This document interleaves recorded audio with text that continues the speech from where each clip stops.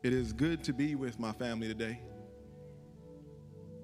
to see your faces, especially today.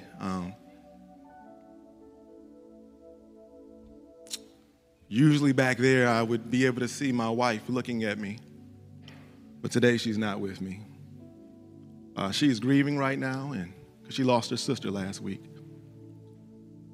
It's been a hard time for her and her family, and I've been back and forth to Mississippi with me and my kids.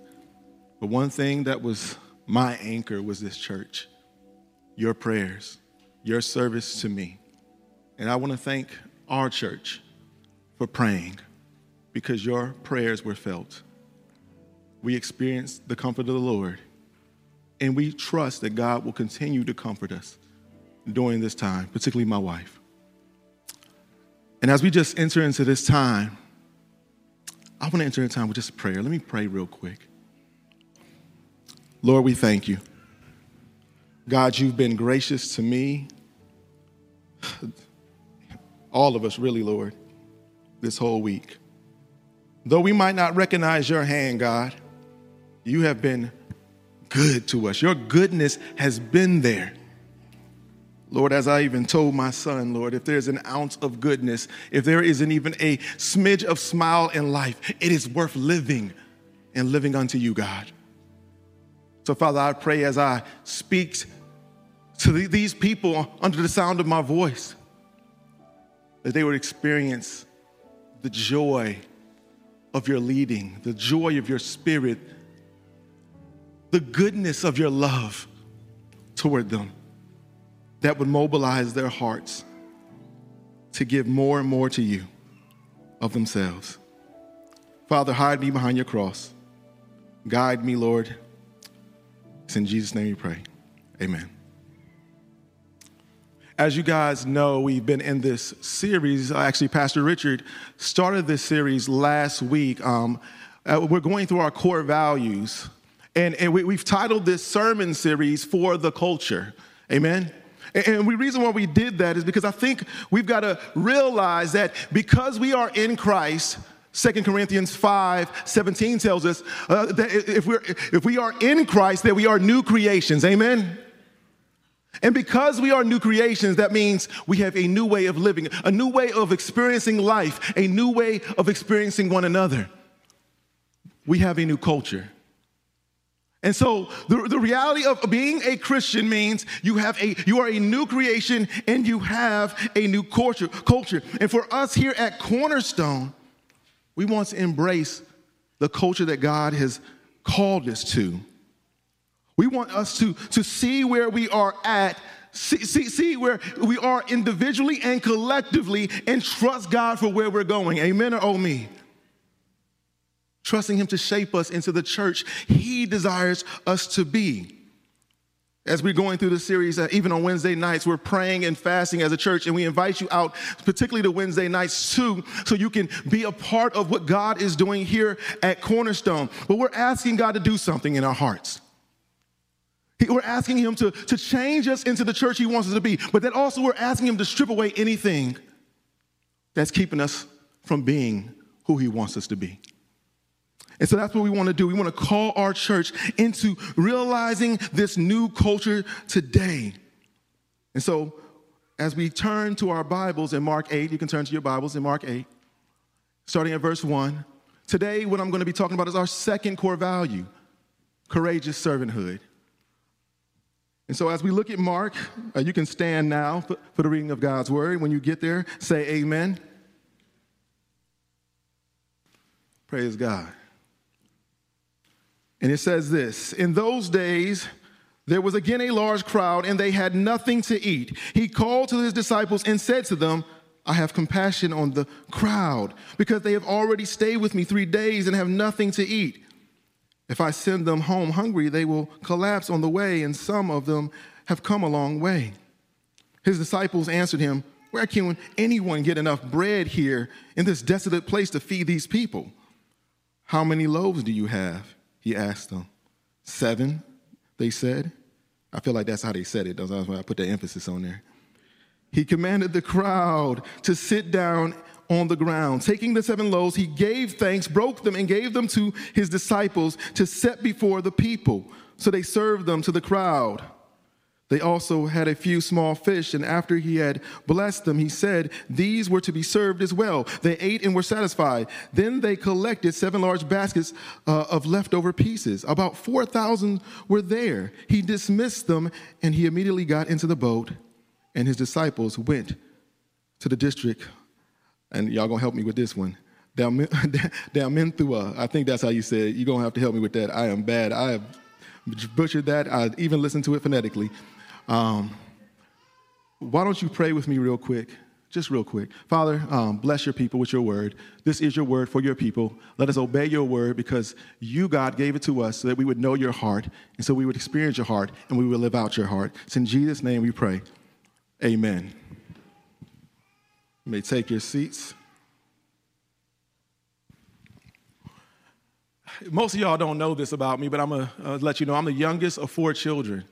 And so what that means is I was the baby of the family. That's what they called me. Amen. I hate that language, but they called me the baby. I was the youngest. I like saying the youngest, but they called me the baby, right? So what that meant was, y'all know what it meant. I got everything I wanted. Amen. But that doesn't just mean I got everything I wanted. It also means everything I got taken away from me. Amen. I remember growing up, my mama would cook all the time, and I remember, she would call us down, and man, if I didn't get down there first, I wouldn't get anything to eat. My brother would have this big old bowl of chicken and dumplings, amen? Yeah, amen, amen. And I'll have this little, one dumpling, one piece of little chicken, you know what I'm saying? As a 10-year-old, I don't care what you say, that ain't gonna fill me up, you know what I'm saying? I got a lot going on here, so I know they're gonna fill me up now. And so I remember growing up having sort of the scarcity mentality, always trying to hoard things for myself, amen? I remember just always trying to be first, but also keeping things that I didn't really need, right? And so I remember even having this scarcity mentality. It followed me into my adulthood, even into my walk with the Lord. I always felt like I didn't have enough. I always felt like I didn't have enough to serve God. I always thought I had to hoard books, go to the latest conferences, go do all these things and get all this information because I felt like I was inadequate to serve my Lord. And I don't want to diss any of this stuff because some trainings are good and serving God is good and nothing's wrong with trying to figure out how to serve God and in the ways that God wants you to serve him, but they never gave me the confidence that I thought they would to serve God. No matter what I did, it didn't register in my heart. It didn't make me want to do more. I actually sat on more things and I was getting spiritually obese in some sense. Let me ask a question. What do you think you need to serve God that he hasn't given you yet? If you evaluated your life right now, I bet you would probably be surprised how much God has already given you, how much he's already entrusted you with. But you still think, if I have somebody disciple me, right? If I have somebody walk alongside me, if I have somebody do all these things for me, then I would look like God and I would desire to live for him. And here's the thing, all those things are helpful. I won't diss any of those things. I love a culture of discipleship within the church, but in my 18 years of experience of full-time ministry, this is what it's taught me, that the thing that is most crucial to you about living a life of courageous servanthood is realizing who your God is and walking with him intimately. That is the catalyst for our service. Not more trainings, not more developments. It's knowing who our God is, knowing that he is with us. We are so busy living with a scarcity mentality, we can't see all that God has provided us. Friends, there is no mystery to the Christian life like you think it is. There's no key that you need to unlock it. The Holy Spirit has always been the key. And as we walk intimately and closely with God, and as we devour his word, living biblically rooted, as Pastor Richard preached last week, our lives will start to take shape. Friends, in God's presence, you have everything you need. So God wants us today to remind us, you and me, if we are to become a church that serves courageously, then we must realize 2 things. The inspiration to serve comes from Jesus. And Jesus gives you everything you need to serve. Today's text, as we saw, is from the Gospel of Mark. And the Gospel of Mark is a very interesting because it's the shortest of all the Gospels, right? It's an action-packed book that we see Jesus' journey from Galilee to Jerusalem. The book's focal point is Jesus' ministry of service. Later in chapter 10, Jesus defines his ministry. He says this in verse 45. He said, I did not come to be served, but to serve and give my life as a ransom for many. That's how Jesus described all of his ministry here on earth. Throughout this book, Jesus is serving. He spends less time teaching. There's not a lot of teaching in this book. There's a lot of miracles. He's serving people, and his disciples are on that journey with him. In this book, the theologians gave him a title, the suffering servant. That's what they call Jesus. And Jesus calls his disciples into a life of service. He invites them to take up their cross and follow them, all for the sake of his kingdom. As we get to our text today, Jesus helps his disciples understand what it means to serve courageously. Inspiration to serve comes from Jesus, meaning his presence gives us the compassion to serve and the willingness to sacrifice. Verse 1 tells us, man, here go Jesus again, another large crowd around him. He's doing some stuff. And if you're familiar with this story, feeding 4,000, you'll recognize that in Matthew 15, it parallels this passage. In other words, it's the same event. And in Matthew, it tells you more details about what Jesus was doing during this time. And it says Jesus was healing people.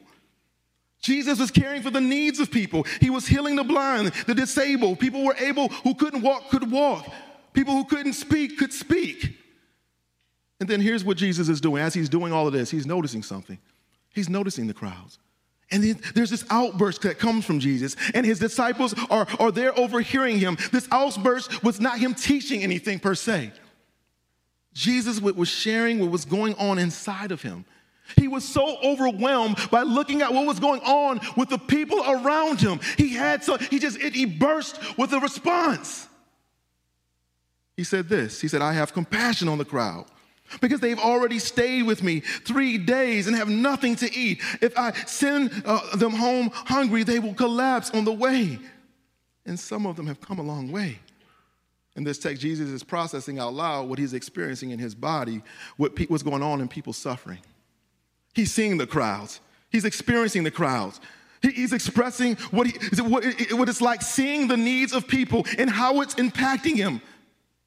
Now, here's the thing. Jesus could have kept this to himself.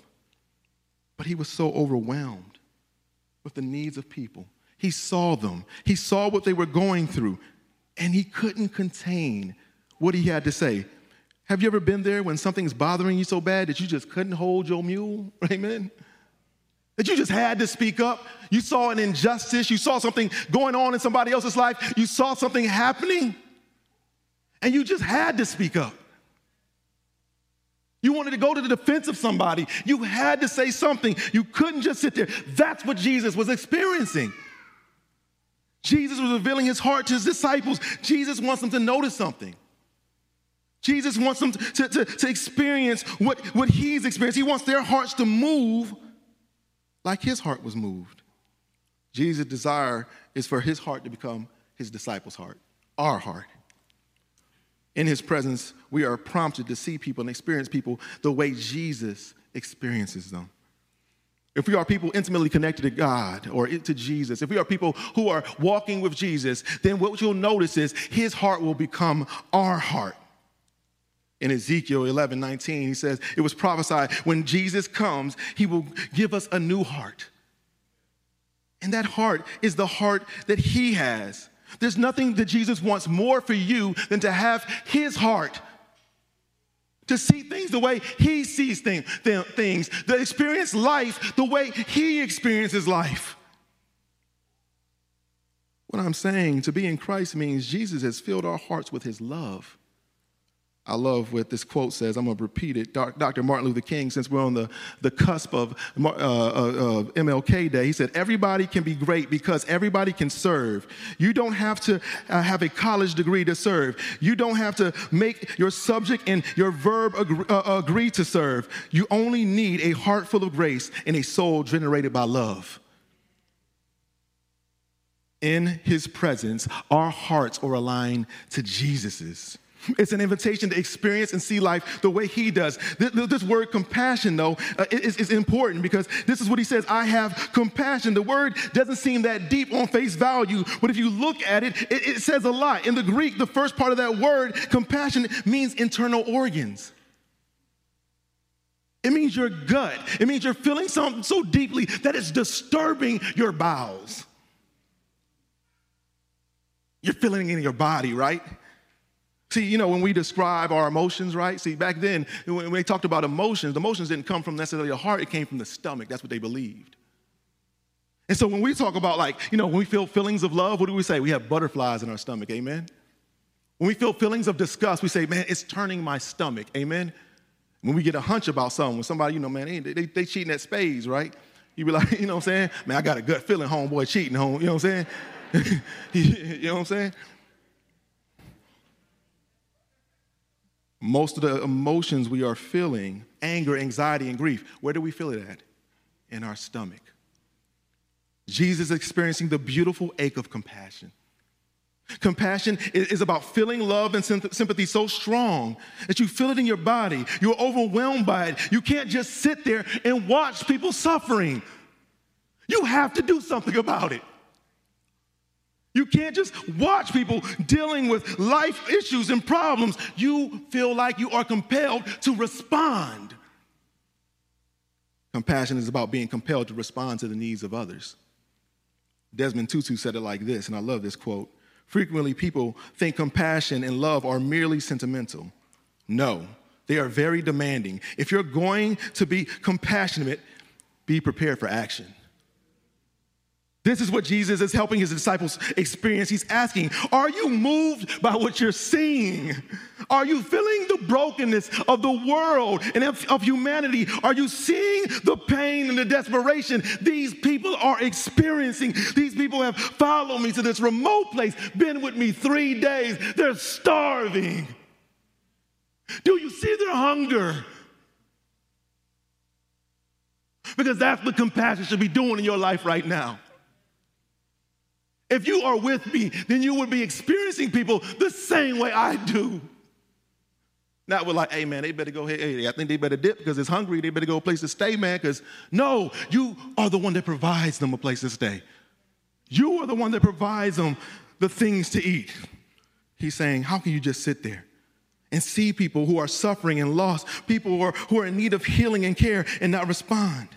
Jesus is asking his disciples, what are you feeling? What is going on in your body? Because you should be feeling what I'm feeling.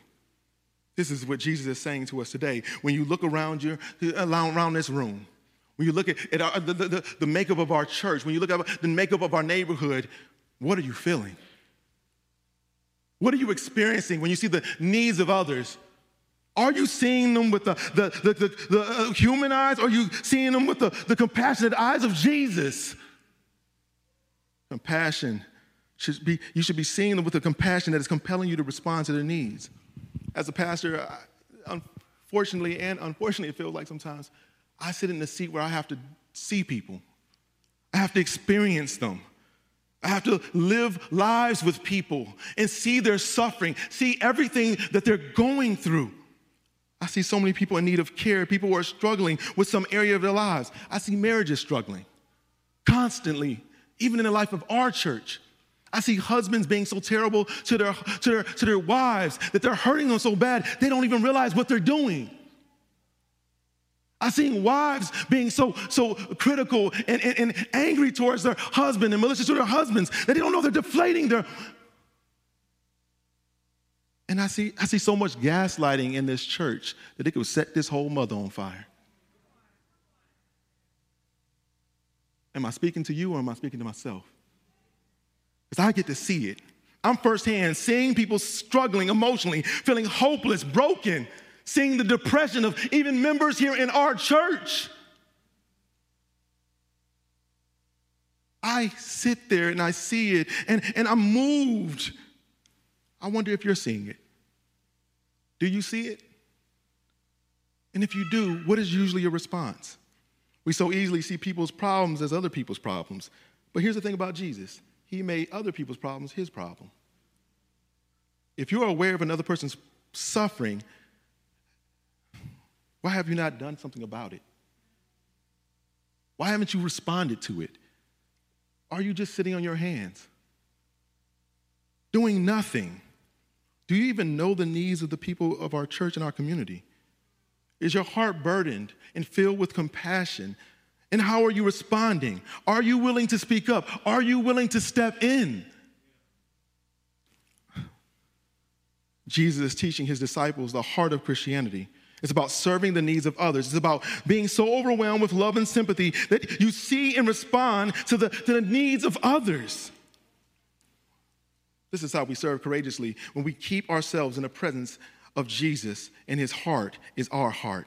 What I want us to understand is to be in Jesus' presence, to walk with Jesus, means that you are compelled to serve others, that this is the DNA of anyone who walks with Jesus. We give ourselves to a life of courageous servanthood. The inspiration to serve our Lord comes from understanding he is with us.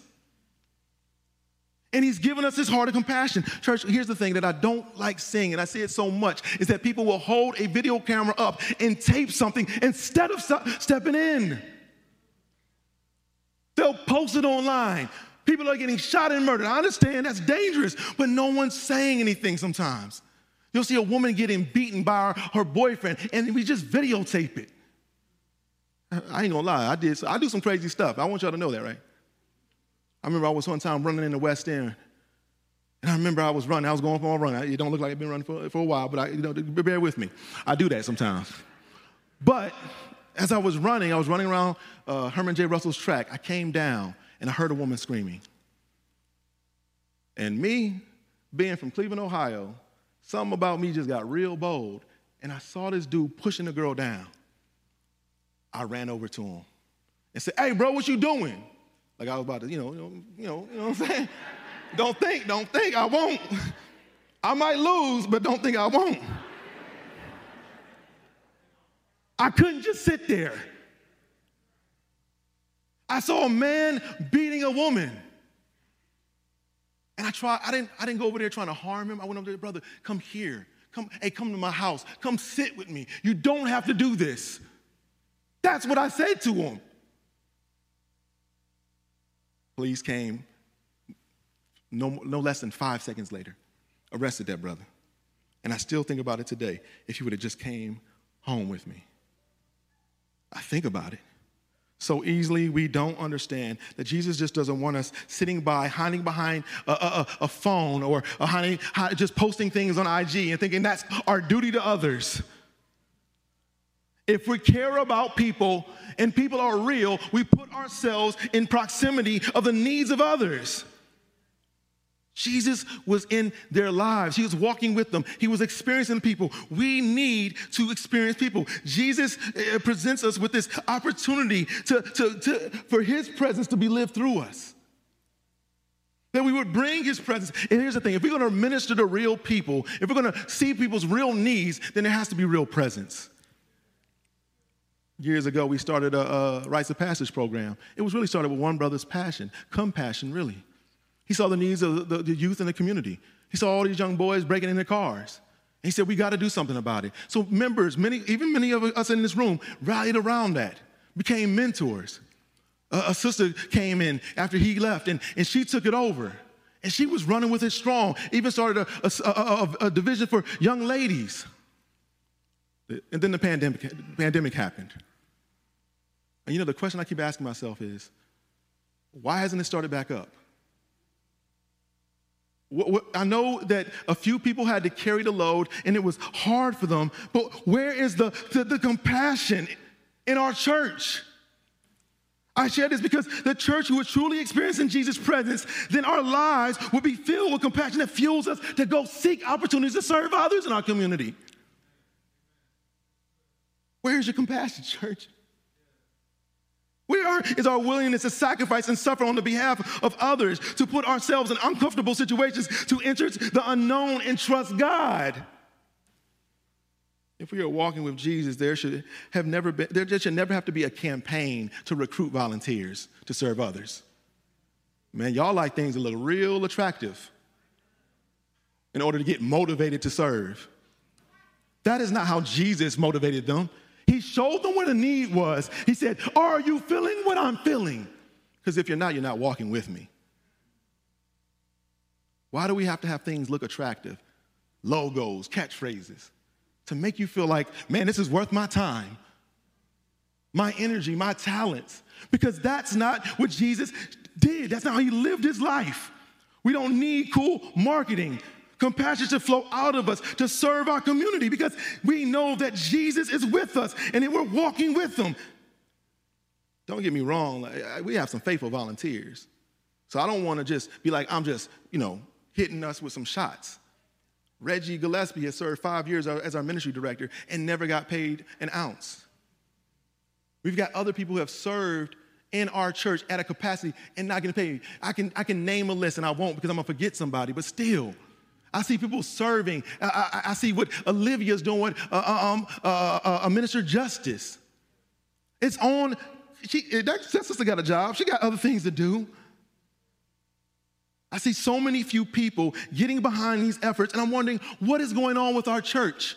And I believe it's because, and I'm going to say this, many of us aren't walking with Jesus. You might think you are, but I hope God gives you a reality check and sobers you up to know walking with Jesus means courageous servanthood.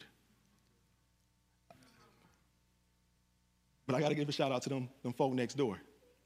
Why? Because we have a kids ministry that don't just sit around babysitting y'all kids, not my kids either. They're over there teaching our kids the gospel to understand who Jesus is and what it means to live out our faith. And they do that week after week, and we can barely cover 3 Sundays a month. Where's the compassion? I got my 13-year-old boy right now serving. Right now, Josiah's over there serving. I didn't make him serve. He was filled with compassion. He saw the need, and he answered it. 13 years old, out of the mouth of babes. Amen. God has given you the capacity for compassion. What are you going to do with it? How are you going to serve others? But here's the thing. Sometimes what keeps us from really, it's not that we lack no compassion, right? Sometimes, there's some dynamics that are going on in our own hearts. In Mark 6, we see a similar instance where Jesus feeds 5,000, but Jesus doesn't prompt the disciples who brought up the disciples brought up the need before Jesus had to say anything to them. They were only with Jesus, these people were only with Jesus one day, but the disciples was like, yo, Jesus, these people hungry. But in this chapter, after being with Jesus 3 days, the disciples were reluctant to notice the needs of the crowds. So what's going on?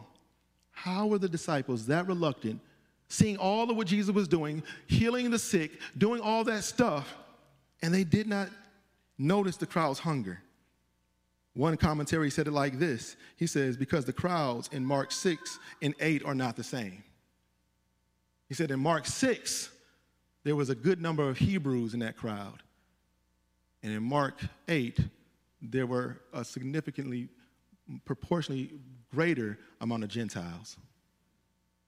Oh, there was bias. Their bias prevented them from serving others. They looked at people and they had biases. And so here's the thing I want us to be honest about. We all have biases, don't we? That prevents us from serving people the way God has called us to serve them. And I'm going to be honest, they could be implicit and explicit. But I know even for myself, and I want to be honest with myself, I have had biases that have stunted my ability to care for the needs of others. I've allowed the way people, like some people groups, and maybe even some people, the way I've experienced them to stop me from loving them and serving them. Amen or oh me. Let's be honest, church, about who we are. Because there's biases that I know the church has. Let's name some groups. The LGBTQ plus community. Violent offenders, right? People who have been incarcerated. Like, how about the homeless or the under-resourced communities? Because I'll tell you how I know there's bias here. Because many of those people aren't in this room. They're not in this room, and we don't have anything to serve these people, and these people are in our community. There's bias, in us. Don't deny what's in you. Confess it and repent of it. And walk with Jesus. I know some of y'all might be thinking, oh, hold on, Pastor Mo. It's hard for me to have compassion on others, especially if they hurt me or my people, or it's not wrong to have more compassion for my people than other people, right? I came across an article, right? Amen. And in this article, it was a scientific study on empathy bias. This is a secular writing. And this is what it says. It said that our biases impact how we show care and concern for a different people group, people from different backgrounds and communities. And here's what one quote I love, and I pulled out from that article. It says, when one group of people feels a decreased sense of empathy for another group and a high sense of empathy for their own, it implies less motivation to help people from the outside group, even when they're suffering. What this article is saying is that our biases compete with our ability to show compassion to others. This article was very insightful, but I disagree with her conclusion. She just said our brains need to correct themselves. I said, no, we have to have renewed brains. We have to have new hearts. We have to have a restored heart by Jesus. We need a Savior that gives us his heart. Jesus gives us the capacity for compassion. This means he gives us the courage and the capacity to serve others who we wouldn't naturally desire to serve.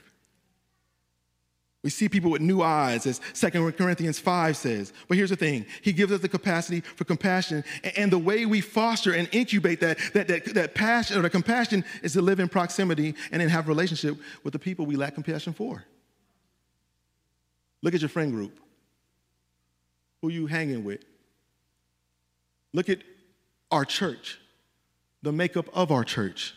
The only way you're going to foster compassion for that drug addict is if there's a relationship there.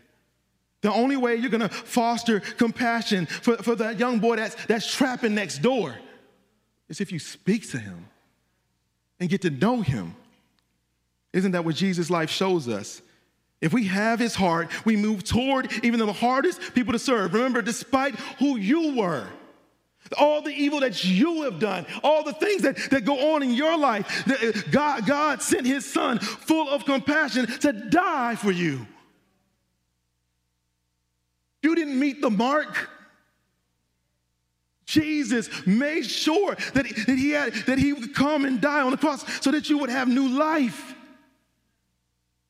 As we look at a church that serves Christ, we need to experience life the way Jesus did and not live comfortable lives, but sacrifice even our comforts for others. Yeah, that's not the only thing that was going on. Jesus is trying to help them experience him. He wants his disciples' heart to grow, not just in compassion, but in their trust in him. The story goes on as the disciples were struggling. We got to self-identify with these disciples because in verse 4 and 5, after Jesus prompts them with compassion, here's their response. The disciples answered him, where can anyone get enough bread here in this desolate place to feed these people? All that arrogance, like, man, where we going to go? How are we going to do this, Jesus?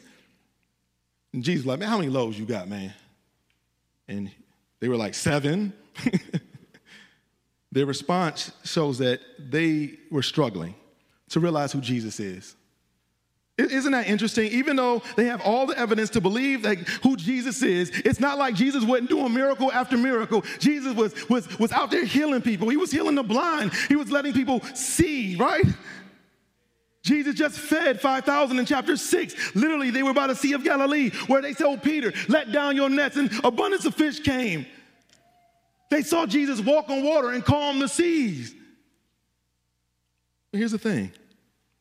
I know I can recount all the goodness of God, not all of it, but a lot of the goodness of God that he's done for me. And I know if I asked you, man, think about all the good things that God has done for you, how he showed up for you. I guarantee that you guys will be like, man, I'll lose count. But in the blink of an eye, when life throws at us what it feels like an impossible circumstance, we forget who is with us. We constantly forget that we carry Jesus' presence with us. As believers, we have to remember whose presence is in us. It's hard to see how God is going to make a way. It's hard to trust him for another miracle. Sometimes we just believe that God is not in the miracle business anymore. We doubt his hand. Listen, when faced with life or death circumstances, these disciples found it easy to focus on the circumstance versus the God who was with them in their struggle. But look at Jesus. He said, how many loaves you got? Jesus is asking them to trust him, to give him what they have, to see what he does with it. He is also asking them to sacrifice what they have for others. He wants them to see how their limitations, he wants them to see their own limitations, to ultimately see his unlimited power. Jesus is asking for their food. The stuff they about to grub on, right? They about to chow down. They're like, hey, man, I feel you. You see all these people. So they need something to eat, Jesus. I feel what you're saying. Hey, I don't know how we going to find food out here for all these people. But I know we got our loaves. So they're looking at, they're like, man, where that little boy at in chapter 6 that we bought the food from? Hey, Jesus, can you make him magically appear or something? Here's the thing, y'all. Jesus is asking for us to give him what we're, and to be willing to sacrifice for the good and service of others. Jesus asked for their food. Jesus was asking them to trust in him, not just to sustain the needs of others, but to sustain their needs as well. The way you know that you are serving courageously is if it's going to cost you something. And it puts you in a position where you're going to have to trust Jesus even in your experience, because it's going to cost you so much that it might drain you. That's what type of sacrifice Jesus is calling us. The reality is, if you're going to live for God, you're going to be asked to sacrifice something for others, and it might be time. It might be a treasure. And I'm not just talking about financially. What I'm talking about, maybe that vacation and lifestyle you're living. Maybe you need to be willing to sacrifice the job that gives you financial security, but it's going to take away time for you to serve others in your community. Maybe it's a relationship God has asked you to give up. That's causing you to lose focus on Jesus and encourage you to compromise. It's also going to be a talent where there might be some way that you got this dope talent where you can make millions of dollars, but God might ask you to give it away for free. Jesus doesn't want us to trust in our limited power and resources to take care of the great needs of others, but trust him what we have to make it enough to take care of their great need and ours. That's the difference. We don't look to man-made institution, and we don't look to man-made solutions necessarily. We trust in a God that takes our little faith and moves mountains. When it comes to meeting the needs of others, Jesus is never asking for us to depend solely on our own resources. He is asking us to trust him, to use what we have in order to meet the needs of others. The food that they had, guess what, was provided by Jesus. Jesus never is asking to use anything he hasn't given you in the first place. Jesus wants you to embrace his greatness and capacity to heal the brokenness in our world. He wants you to remember he is with us and for us. We need to act like he is with us and for us. Then that means Jesus gives you everything you need to serve. What that means is that God takes what little resources we have and goes beyond our human capacity. One of my favorite historic basketball moments, and y'all know I'm a Cleveland Cavalier fan through and through. But man, it's MJ's flu game. Man, I love that. In 1997, Game 5, Jordan had what it seemed to be flu-like symptoms. It was actually food poisoning. The brother was eating something he wasn't supposed to. McDonald's, more than likely. But he was tired. He was dehydrated. And I remember him pouring out a 38-point onslaught to win that game in the NBA Finals.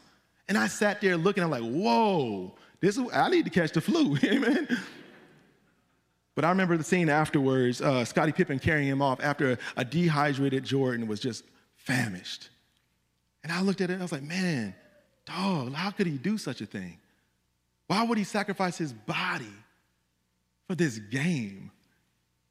And so it makes, those stories make us all wonder, man, how could somebody persevere and do so much and give themselves in that way? Christian, you don't have to wonder. Because Jesus has set the tone for us by going to the cross, and we model a crucified life. But not just that, Christian, you don't have to wonder how the impossible situations become possible, because we know that all things are possible with God. But do we trust that? Verse 6 through 10 says this: He commanded the crowd to sit down on the ground. Taking 7 loaves, he gave thanks, broke them, and gave them to his disciples and set before the people. So they served them to the crowd. They also had a few small fish, and after he had blessed them, he said these were to be served as well. They ate and were satisfied. Then they collected 7 large baskets of leftovers. About 4,000 were there. He dismissed them, and he immediately got into the boat, and his disciples with his disciples, and he went to the district of that word I can't say. Amen. Jesus gave the disciples what they needed to serve others. And Jesus gives us what we need in order to serve others. Ultimately, we aren't the providers, God is. He takes what we have and makes it enough for others and ourselves. Jesus could have just served this crowd himself, couldn't he? Jesus could have said, hey, miraculously, that boy's doing miracles. Why couldn't he just put the loaves in people's hands? But here's the thing. As a church, we have to know what it means to serve courageously. That means that we are always in partnership with God. We are always in partnership with God. What that means is God's glory and goodness is always promoted through human vessels. God's greatest depiction of his glory and power and goodness to this world comes through you. Through the lives of people who have been radically transformed by the gospel. By his grace. God wants nothing more than for us to use our lives as a vessel for his provision for humanity. A vessel of compassion and love. Many of us are confused about our purpose. I talk with many of our members like, man, what's my purpose? I don't know where I should serve. I gotta take a spiritual gifts test. Nothing wrong with that stuff. I gotta know my Enneagram number. That's great too. I ain't got no dissing. I ain't dissing none of that stuff. But guess what? It doesn't explain fully what God has called you to. When I got 2 categories I'm going to put before you. God has called you to his greater purpose and to your specific purpose for him. God has called you to, when you talk about greater purpose, God has called you to a ministry of promoting his love and gospel to the world. Matthew 28 makes it clear that God wants us to make disciples, to usher in his kingdom by sharing the good news of Jesus Christ, that he has come and died in the place of sinners. That now we can be adopted as sons and daughters of God. We are now vessels of his grace and mercy. Yet God has called us to specific places to serve, using our gifts and talents, but it all is to fulfill his greater purpose, that's why God has gifted you with the things he's gifted you with. That's why he's given you the things he's given you with. That's why he's made you into the way he's made you and formed you in the way he's formed you to serve others, but all for his glory. Not your own. Whatever specific task God has assigned for you, it's a means to fulfill his greater purpose for humanity in this church. As a church cornerstone, our courageous servanthood will always serve a greater purpose. No matter what ministries we start, it's all so that Jesus would ultimately be known and worshiped in our neighborhood. That's why we do what we do. At this moment, the disciples were asked to serve others, to bring God glory, so that Jesus would be highlighted in worship. Well, that takes us trusting him, right? When we trust God with what he asked for, and then we watch what he does with it, what does that do? It encourages us to give him more of ourselves. Look at what the text says. Hey, yeah, he asked for the loaves, but did he ask for the fish? No. They saw what Jesus did with those loaves, that it was enough for them as well and for others to cover the needs. He saw how God blessed it, and guess what? Man, they were like, hey, we got some fish too. We got some sardines, bro. I got a can of sardines, homie. They offered them more. I remember, let me just say this. I know from experience, faith in God grows as we trust God with our lives. And we see him take care of our needs and the needs of others. I remember when I first moved to Atlanta, and I remember Richard gave me that call. I'll tell you, man, Richard bossy, man. I'm going to be honest with you. He told me I was moving to Atlanta. God told me you're going to move to Atlanta. Man, I don't know, brother. You don't get out my face. But I took that step of faith, and I did. And I remember stepping out not knowing how I was going to get paid. I didn't know where we were going to live. I was like, man, what did I do? I left some security. And I remember getting there, getting excited about, man, we're going to plant this unnamed church. And I was like, man, this is going to be dope that we plant this unnamed church. I don't know what it's going to be called, but, man, it's going to be dope. And I remember a few months into it, man, I was like, bro, hold on, what we doing here? We ain't got no money, Richard, John. And I'm looking at them like, man, what are we doing? I started looking for jobs. I ain't gonna lie. I think Richard knows that. Maybe you don't. But hey, news to you today, Richard. News to you today. I was like, this church plant thing ain't gonna pay no bills, bro. But I remember getting cornered after a launch team meeting at Richard's house by Tripp, John, and Rich. And, they was like, Mo, is you in or aren't you in? They knew I was a little bit, on the edge and non-committal. And first of all that Cleveland raised up out of me. I was like, hey, bro, don't corner me, dog. Nobody puts baby in the corner. What's up? But the Spirit spoke. Hallelujah. And I remember God saying to me, are you going to trust me? And it was then I said, I submitted to God. And even to those 3 brothers, I'm coming with y'all. And guess what? Year after year, we've never been in need. Year after year, the more I sacrifice for this church, the more God does in this church. The more and more you sacrifice for the people in this church, the people in this community, the more and more God will do in and through this church. But are you willing to trust him? I think you need to get Rich, Tripp, and John to come to your house and corner you too then. The reason some of us in this room are not experiencing the closeness of God's presence or a life full of faith and fruitful life is because we're resistant to put in God's hands the things he's already asked us for. Some of us think by the inspiration of a sermon, by going constantly to church, by being part of the Bible study or a small group, that's going to get us motivated to give our lives fully to the mission of Christ. Those are good things. I like saying things are good, but they're not necessarily the point. No, it's when you actively start to trust him with the things he already asked you for his glory. Let's not sit here and act like you're not giving up some stuff for God. Let's not sit here and act like he's told you to do something and you've been resistant to do what he's called you to do because you know it's going to cost you something. It's going to cost you maybe a little bit of suffering. And guess what? That's what God is calling us to. Serving courageously means that we would trust God, give him everything he asked for to serve his kingdom, and trust that both our needs and the needs of others would be satisfied. I love how this text ends. It says, they ate and were satisfied, and they collected 7 large baskets of leftovers. This boy Jesus got to look like Big Mama house. It looked like a cookout, boy. It looked like when Tim come over my house. Amen? Boy, always leaving with plates. I'm playing. That's really Andrew Hauser. That's a shot, Andrew. I got you, boy. No, but that's what it looks like. They got all these leftovers.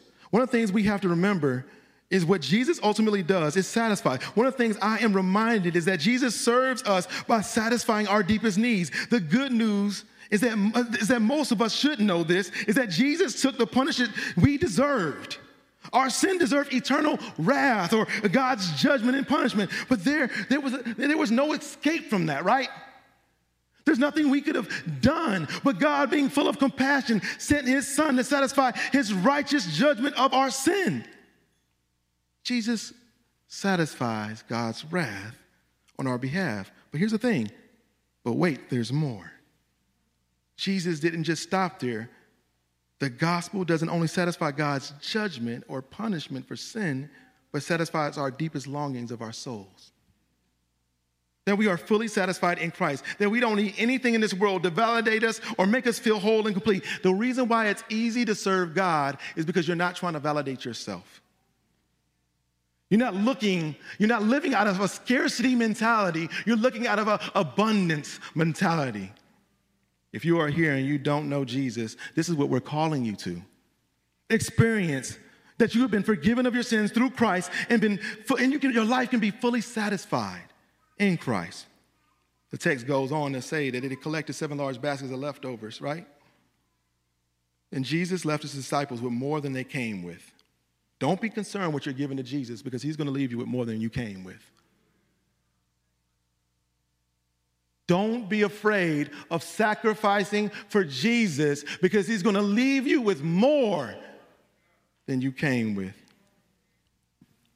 I know this from firsthand. I know this from my own story. 18 years of full-time ministry.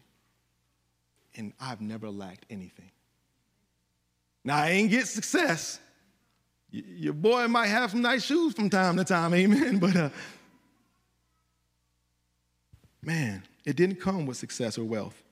It came with peace, comfort from the King in harsh tribulations, care, friendships, family. Family. I met the most beautiful woman in the world as I was doing ministry, Sanquanita LaShawn Buckhalter. Fine as ever, boy. Woo!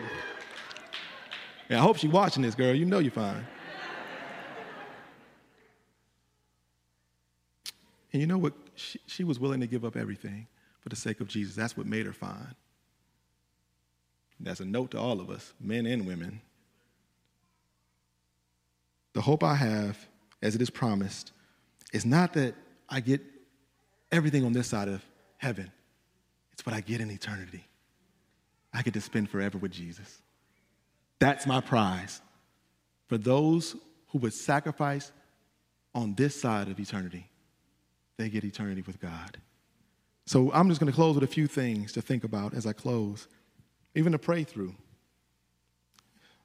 First thing I want you to do is get in Jesus' presence. That's the most important thing for any Christian to do, to understand what it means to walk with Jesus, to get with groups of people who are committed to being disciples of Jesus Christ and live with them and grow. My boy Jimmy over there, he said it the other day, one time we was talking to him. He's like, man, I grow when I'm around other people. And I agree with him. This is an OG to me. You know what I'm saying? And so I'm like, yeah, Jimmy, you're right, bro. That's what our church needs to be committed to. Growing together in God's word, in community, pushing one another, encouraging one another to get in Jesus' presence. The second one is serve God's church. Listen, friends, God has called you into this kingdom, but he's also called you into a family. And the best way what we can do with our resources is to make sure that everybody in this room or on our membership roster, their needs are met. We can care for them. There are so many people I know holding people up right now who need help. What that means is also that serve in places like children's ministry, like the media team. Listen, he brought you into this place to serve. When there's emails sent out where people are in need, respond to those emails. And here's the thing, the best thing you can offer somebody is friendship. Somebody to come alongside and hold and care for. That's the best thing you can serve this church. Serve our community. Put yourself in proximity of others in our community. Participate in our outreaches. Herman J. Russell Middle School. Administer justice. Partner with God to bring him glory. Bring his glory to others. Search out ways you can serve our community. Tell others and rally behind it.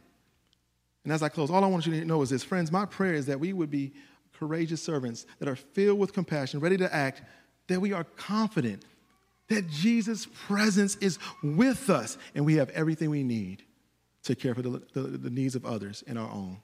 Let's pray. Father, we thank you for your grace. Thank you for your love. God, these are the moments where silence needs to speak loudly. Speak to our hearts through your Spirit. Let your word be true and every man be a lie. Let our thoughts, even the wrestles that we have, let us surrender them to you, Father. Father, I know that the enemy is going to try to kill, steal, and destroy. I've already seen the spiritual warfare that is happening in the life of this church. And Father, we know that you are present, guiding us through it all. It's in Jesus' name we pray. Amen.